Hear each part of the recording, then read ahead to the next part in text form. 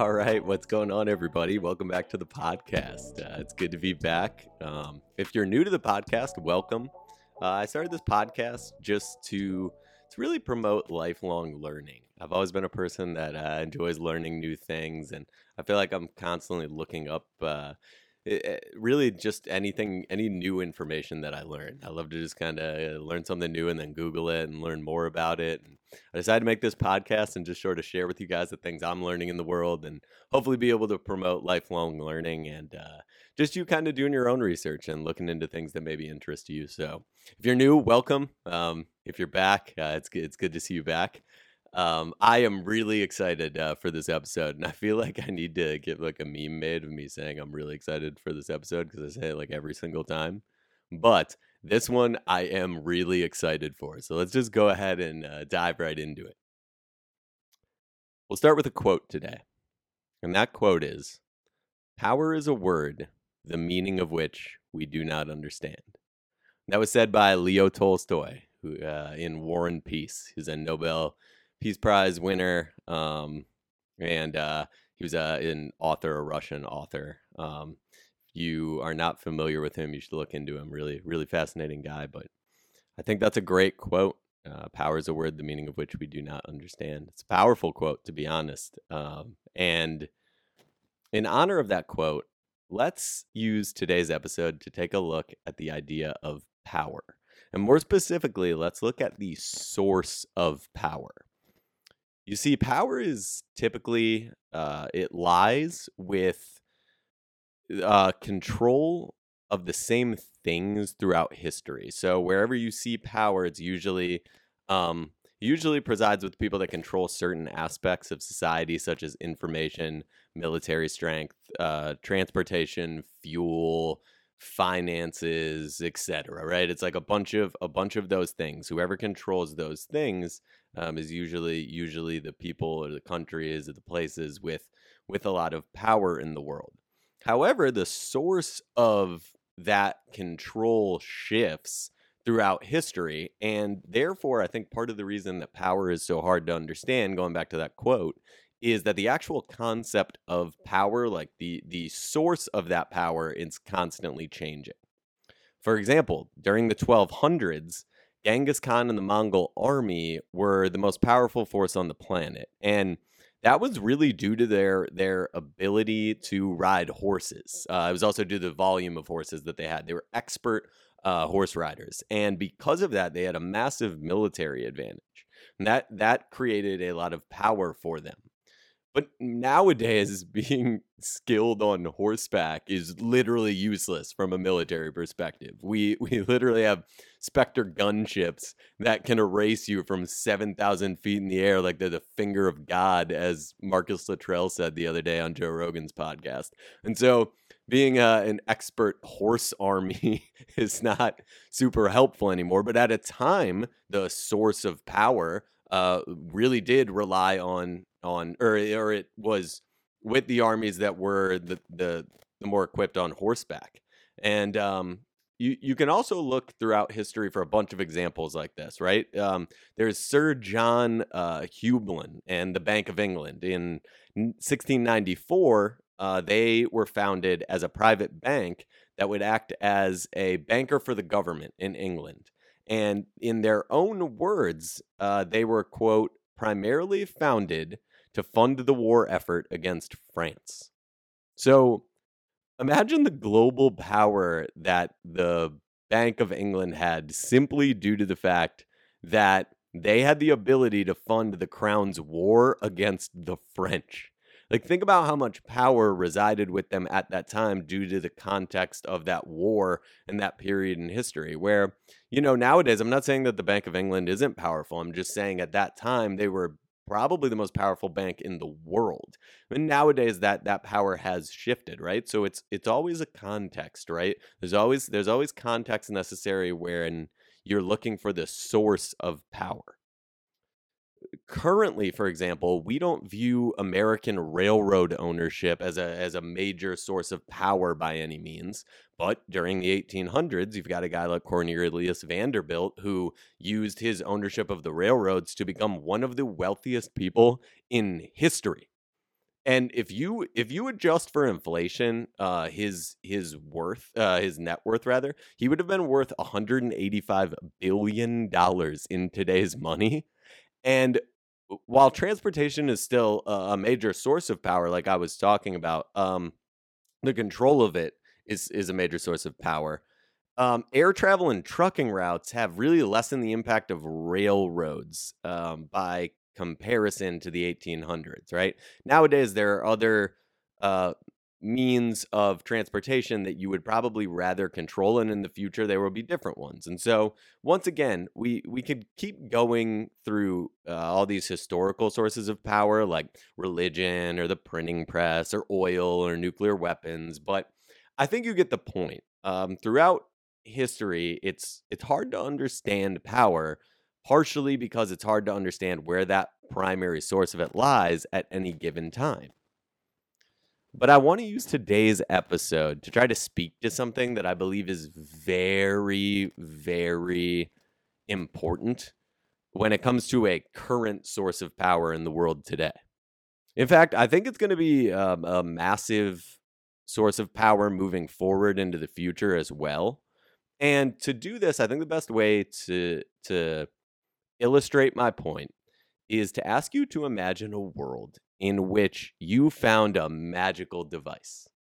And this device allowed you, with just the press of a button, to gain complete access to any iPhone or Android on the planet at any time you want. All you would have to do is just think of a person whose privacy you would like to circumvent, and this device would allow you to access that person's passwords, their phone calls, their emails, their messages, their photos, videos, contacts, location, that's a big one, browsing history, and data from all of their apps like Facebook and Skype, any app that they have on their phone. You could access that data as well. But that's not all this device would do.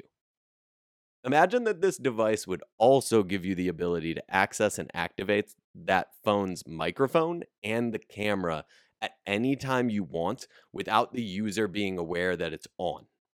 So essentially, it would basically become a surveillance device where you could listen to and see whatever that particular person is doing at that time, any conversation they're engaged in, maybe where they are.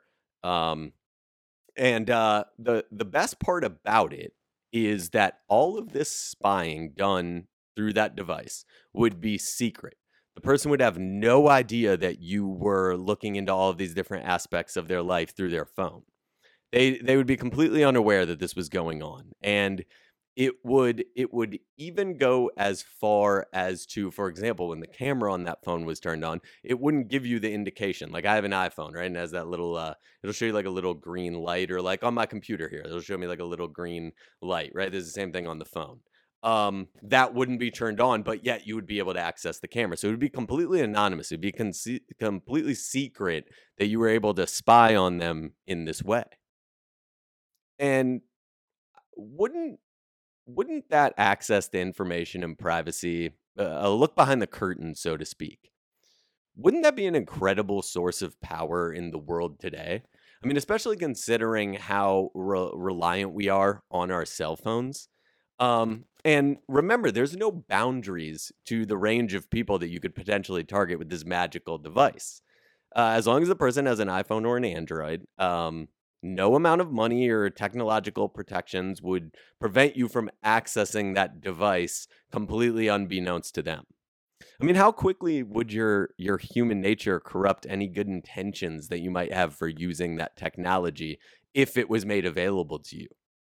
After all, I do think most people agree with that idea that power corrupts and absolute power corrupts absolutely, right? And I think our societal dependence on technology, in particular our cell phones, like I'm talking about, um, has become so incredibly alarming over the last couple of decades, just how dependent we actually are on not only our phones, but the information that's stored on those phones, right? Let's think about a company, for example. Think about not only the data that would be stored on one employee of that company's phone. But now imagine you had access with this device. You could just point it at this person and that person and the guy that works in legal and the guy that's in charge of product development and maybe this engineer that's working on a specific part of some element of this company, right? Now imagine collectively all that information put together, how powerful that is, especially given how much important information is probably stored on those people's cell phones. And I I give you this thought experiment of the magical device, right, that lets you see all these things, because I think it points to a massive source of power that currently exists in the world today. And that is the ability to circumvent privacy for either blackmail or information purposes.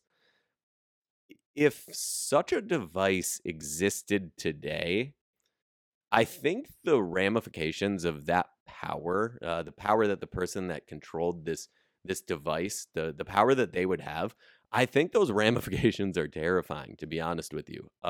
Just like I said, in how dependent we are on technology to the point where now all of this vital information is stored on these devices. I just think that type of power is terrifying. Especially, I mean, imagine if that device fell into the wrong hands.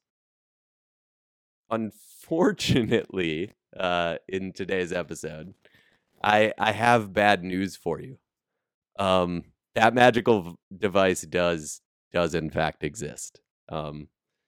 It's called Pegasus, and it's named after the mythical creature, the flying horse, and it's the subject of our episode today. So it's here that I turn to reporting from the BBC and the New York Times, who describe how Pegasus was discovered in 2016. Quote, Arab human rights defender Ahmed Mansour received a text message promising secrets about torture happening in prisons in the United Arab Emirates, along with a link, which is a form of social engineering. Mansour sent the link to Citizen Lab. An investigation ensued with the collaboration of Lookout that revealed that if Mansour had followed the link, it would have jailbroken his phone on the spot and implanted the spyware into it. Citizen Lab linked the attack to a private Israeli spyware company known as NSO Group that sells Pegasus to governments for lawful interception, but suspicions exist that it is applied for other purposes. And here's where things get even crazier. Quote, regarding how widespread the issue was, Lookout explained in a blog post, we believe that this spyware has been in the wild for a significant amount of time based on some of the indicators within the code, and pointed out that the code shows significant signs of a kernel mapping table that has values all the way back to iOS 7. The New York Times and the Times of Israel have both reported that it appears the United Arab Emirates was using this spyware as early as 2013. So what that means is that Pegasus existed for 3 years before anybody even knew about it. They had no fucking clue until 2016, and they think that it was in existence 3 years before that. So think about that. Think about the fact that we were essentially flying blind for 3 years prior to discovering this.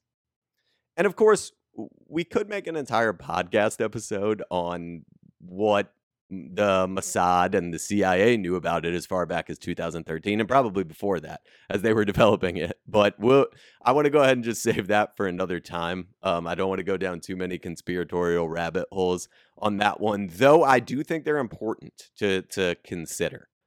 The point, though, that I'm making today is that essentially no one knew that this level of spyware was in existence or really even possible at the time. And one of the crazy things about Pegasus is the fact that the spyware can be placed on anyone's smartphone at any time, simply by sending that person a link and having them click on it. And the link can be something real. Like, it can be something that actually is real and it'll even work. So, like, for example, I have to catch a flight here in a little while, right? And for that flight, I have to check in on my phone. I get an email, then I check in to get my boarding pass, right? You can put the Pegasus spyware into that email. And so when the person clicks on that link, and it would still allow me to get my boarding pass and everything like that, as soon as I click on the link, it gives the spyware access to my phone. It could be something as simple as somebody texting you a tweet, like a link to a tweet or something like that, or a video. That's all it takes. As soon as you click on that link, the spyware is now in your phone. And all the person has to do is click on that link, and then all of the sudden, all of their privacy, from their own privacy to the privacy of any organizations or governments that they might work for, is out the window. It's gone at that point. Once it's on your phone, it's over. They're in there, and it's incredibly difficult to detect. And we're going to get to that in a second here. But yeah, just in that moment, it's gone. Your privacy's gone just like that at the click of a button. And when I say that Pegasus can be used to spy on anyone, I mean anyone. So the following is from a Business Insider article from January of 2020. Quote, Amazon CEO Jeff Bezos had his phone hacked for months and gigabytes of his private data stolen, according to forensic analysis cited in a UN report published on Wednesday. The primary suspect of the hacking is Saudi Crown Prince Mohammed bin Salman, who was exchanging WhatsApp messages with Bezos. The how of the hack, according to the report, is maybe the wildest detail. A 2019 forensic analysis of Bezos' iPhone assessed with medium to high confidence that his phone was infiltrated on May 1st, 2018, via an MP4 video file sent from a WhatsApp account utilized personally by Mohammed bin Salman, the Crown Prince of Saudi Arabia. The analysis found that Bezos' phone was likely hacked using a notorious tool named Pegasus, created by the NSO Group, a secretive firm from Israel that bills itself as a leader in cyber warfare. Okay, guys, two things here. First of all, most importantly, what was the video file that he clicked on, right? So Mohammed bin Salman, the Crown Prince of Saudi Arabia, sends a video on WhatsApp to Jeff Bezos. He clicks on it, and this is what they allege may have put the Pegasus spyware on his phone. What was the video? Like, what was he sending him that he clicked on? This is the richest man in the world at the time, and the leader of a massively important country in terms of the sort of global chessboard, in a sense. They are a massive oil producer. It's a very wealthy country. So the head of that country is sending a video to the richest man on the planet. What was the video? I have to know. Like, what was it? Was it like a cat video? Was it a thirst trap? Like, was it an Instagram thirst trap? Was it like, could it have been Chocolate Rain or Salad Fingers? Like, were they going back and reminiscing about old YouTube videos? What was it? What is the video that he sent him that made the richest man in the world fucking click on it? And next thing you know, boom, over with. All his privacy gone out the window like that. What was the video? I have to know. At this point, I would probably let them hack my phone if they would just send me the video link that he sent him. I have to know what it was. It's incredible to me. So that's first, right? But secondly, and more seriously, if they could get to Jeff Bezos, the world's richest man at the time of the hack, they can literally get to anyone. Really think about that. People like Jeff Bezos go to great lengths to prevent things like this from happening, right? For example, Jeff Bezos spends $1.6 million on his own security every year. So that's not only his physical safety, but it's also protecting him from cyber attacks like this. This is a guy that's so concerned with security. He had bulletproof windows installed in his office that can withstand rounds from military grade rifles. And so this is how serious this guy takes his security. He makes sure that things like this do not happen, and yet they did. So this brings us back to the question of power and how Pegasus plays a role in it moving forward. In 2019, this was months after his phone was hacked using Pegasus. Intimate texts between Jeff Bezos and former TV anchor Lauren Sanchez were leaked to the National Enquirer. And as you probably know, this ultimately resulted in a $38 billion, with a B, billion-dollar divorce settlement between Bezos and his wife. Now, while some reports claim that the National Enquirer got leaked those text messages from Sanchez's brother, Jeff Bezos' security chief, Gavin DeBecker, did an investigation which concluded with high confidence that Saudi Arabia was behind the leak. In fact, Jeff Bezos told him, quote, "Spend anything it takes to find out who did this." And Gavin DeBecker found that Saudi Arabia, with high confidence, mind you, was behind that leak. Bezos owns the Washington Post, which has reported deeply on the death of their columnist, Jamal Khashoggi, the Post journalist who was murdered in the Saudi consulate in Istanbul in 2018. And if that gives you chills, it should. It's very alarming. And look, I understand. Maybe I'm drawing conclusions that I shouldn't.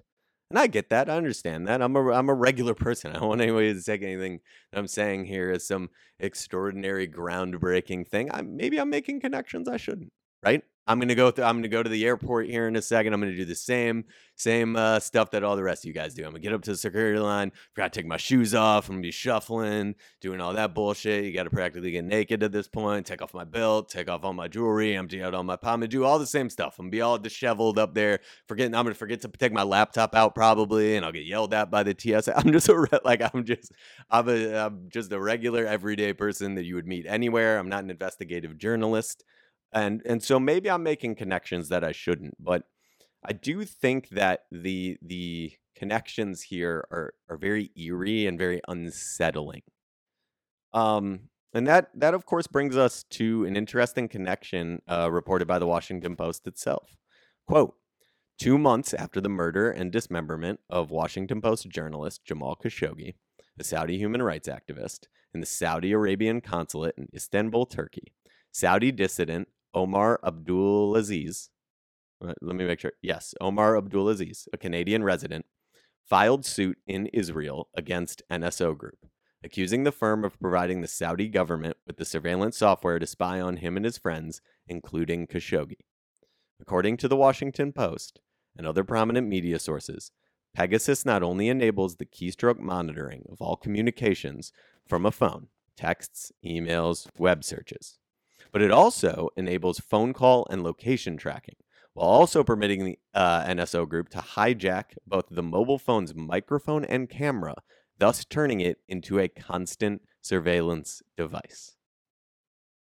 Now look, at the end of the day, you have to make your own decisions on what you believe in regards to that reporting on the Bezos situation and Saudi Arabia. And I'm not going to get into the very complicated relationship that the United States has with Saudi Arabia. I would love to do that in another episode, but right now we're not going to touch on that. I want to kind of stick to the topic at hand here. But once again, I think regardless of how you feel about those specific situations, at the end of the day, Pegasus still does exist. And while the NSO Group CEO claims that the spyware is used solely to prevent terrorism, it does seem interesting to me that the Israeli government is the person that gives the green light to any country that the NSO Group sells this technology to. And as of right now, they only sell it to governments. And I think that's where we come back to the idea of power and that idea that power corrupts, and certainly absolute power corrupts absolutely. And I think this technology is as close to absolute power as you're going to get in the world in 2021 and probably moving forward. And so the question there is really, while this technology is certainly helpful, and I'm happy that it exists to help prevent terrorism and tragedies in the world, and it should be able to be used to do that. That's an important thing. There are people in this world that want to do very bad things, and if we have a way to monitor them, that's incredible.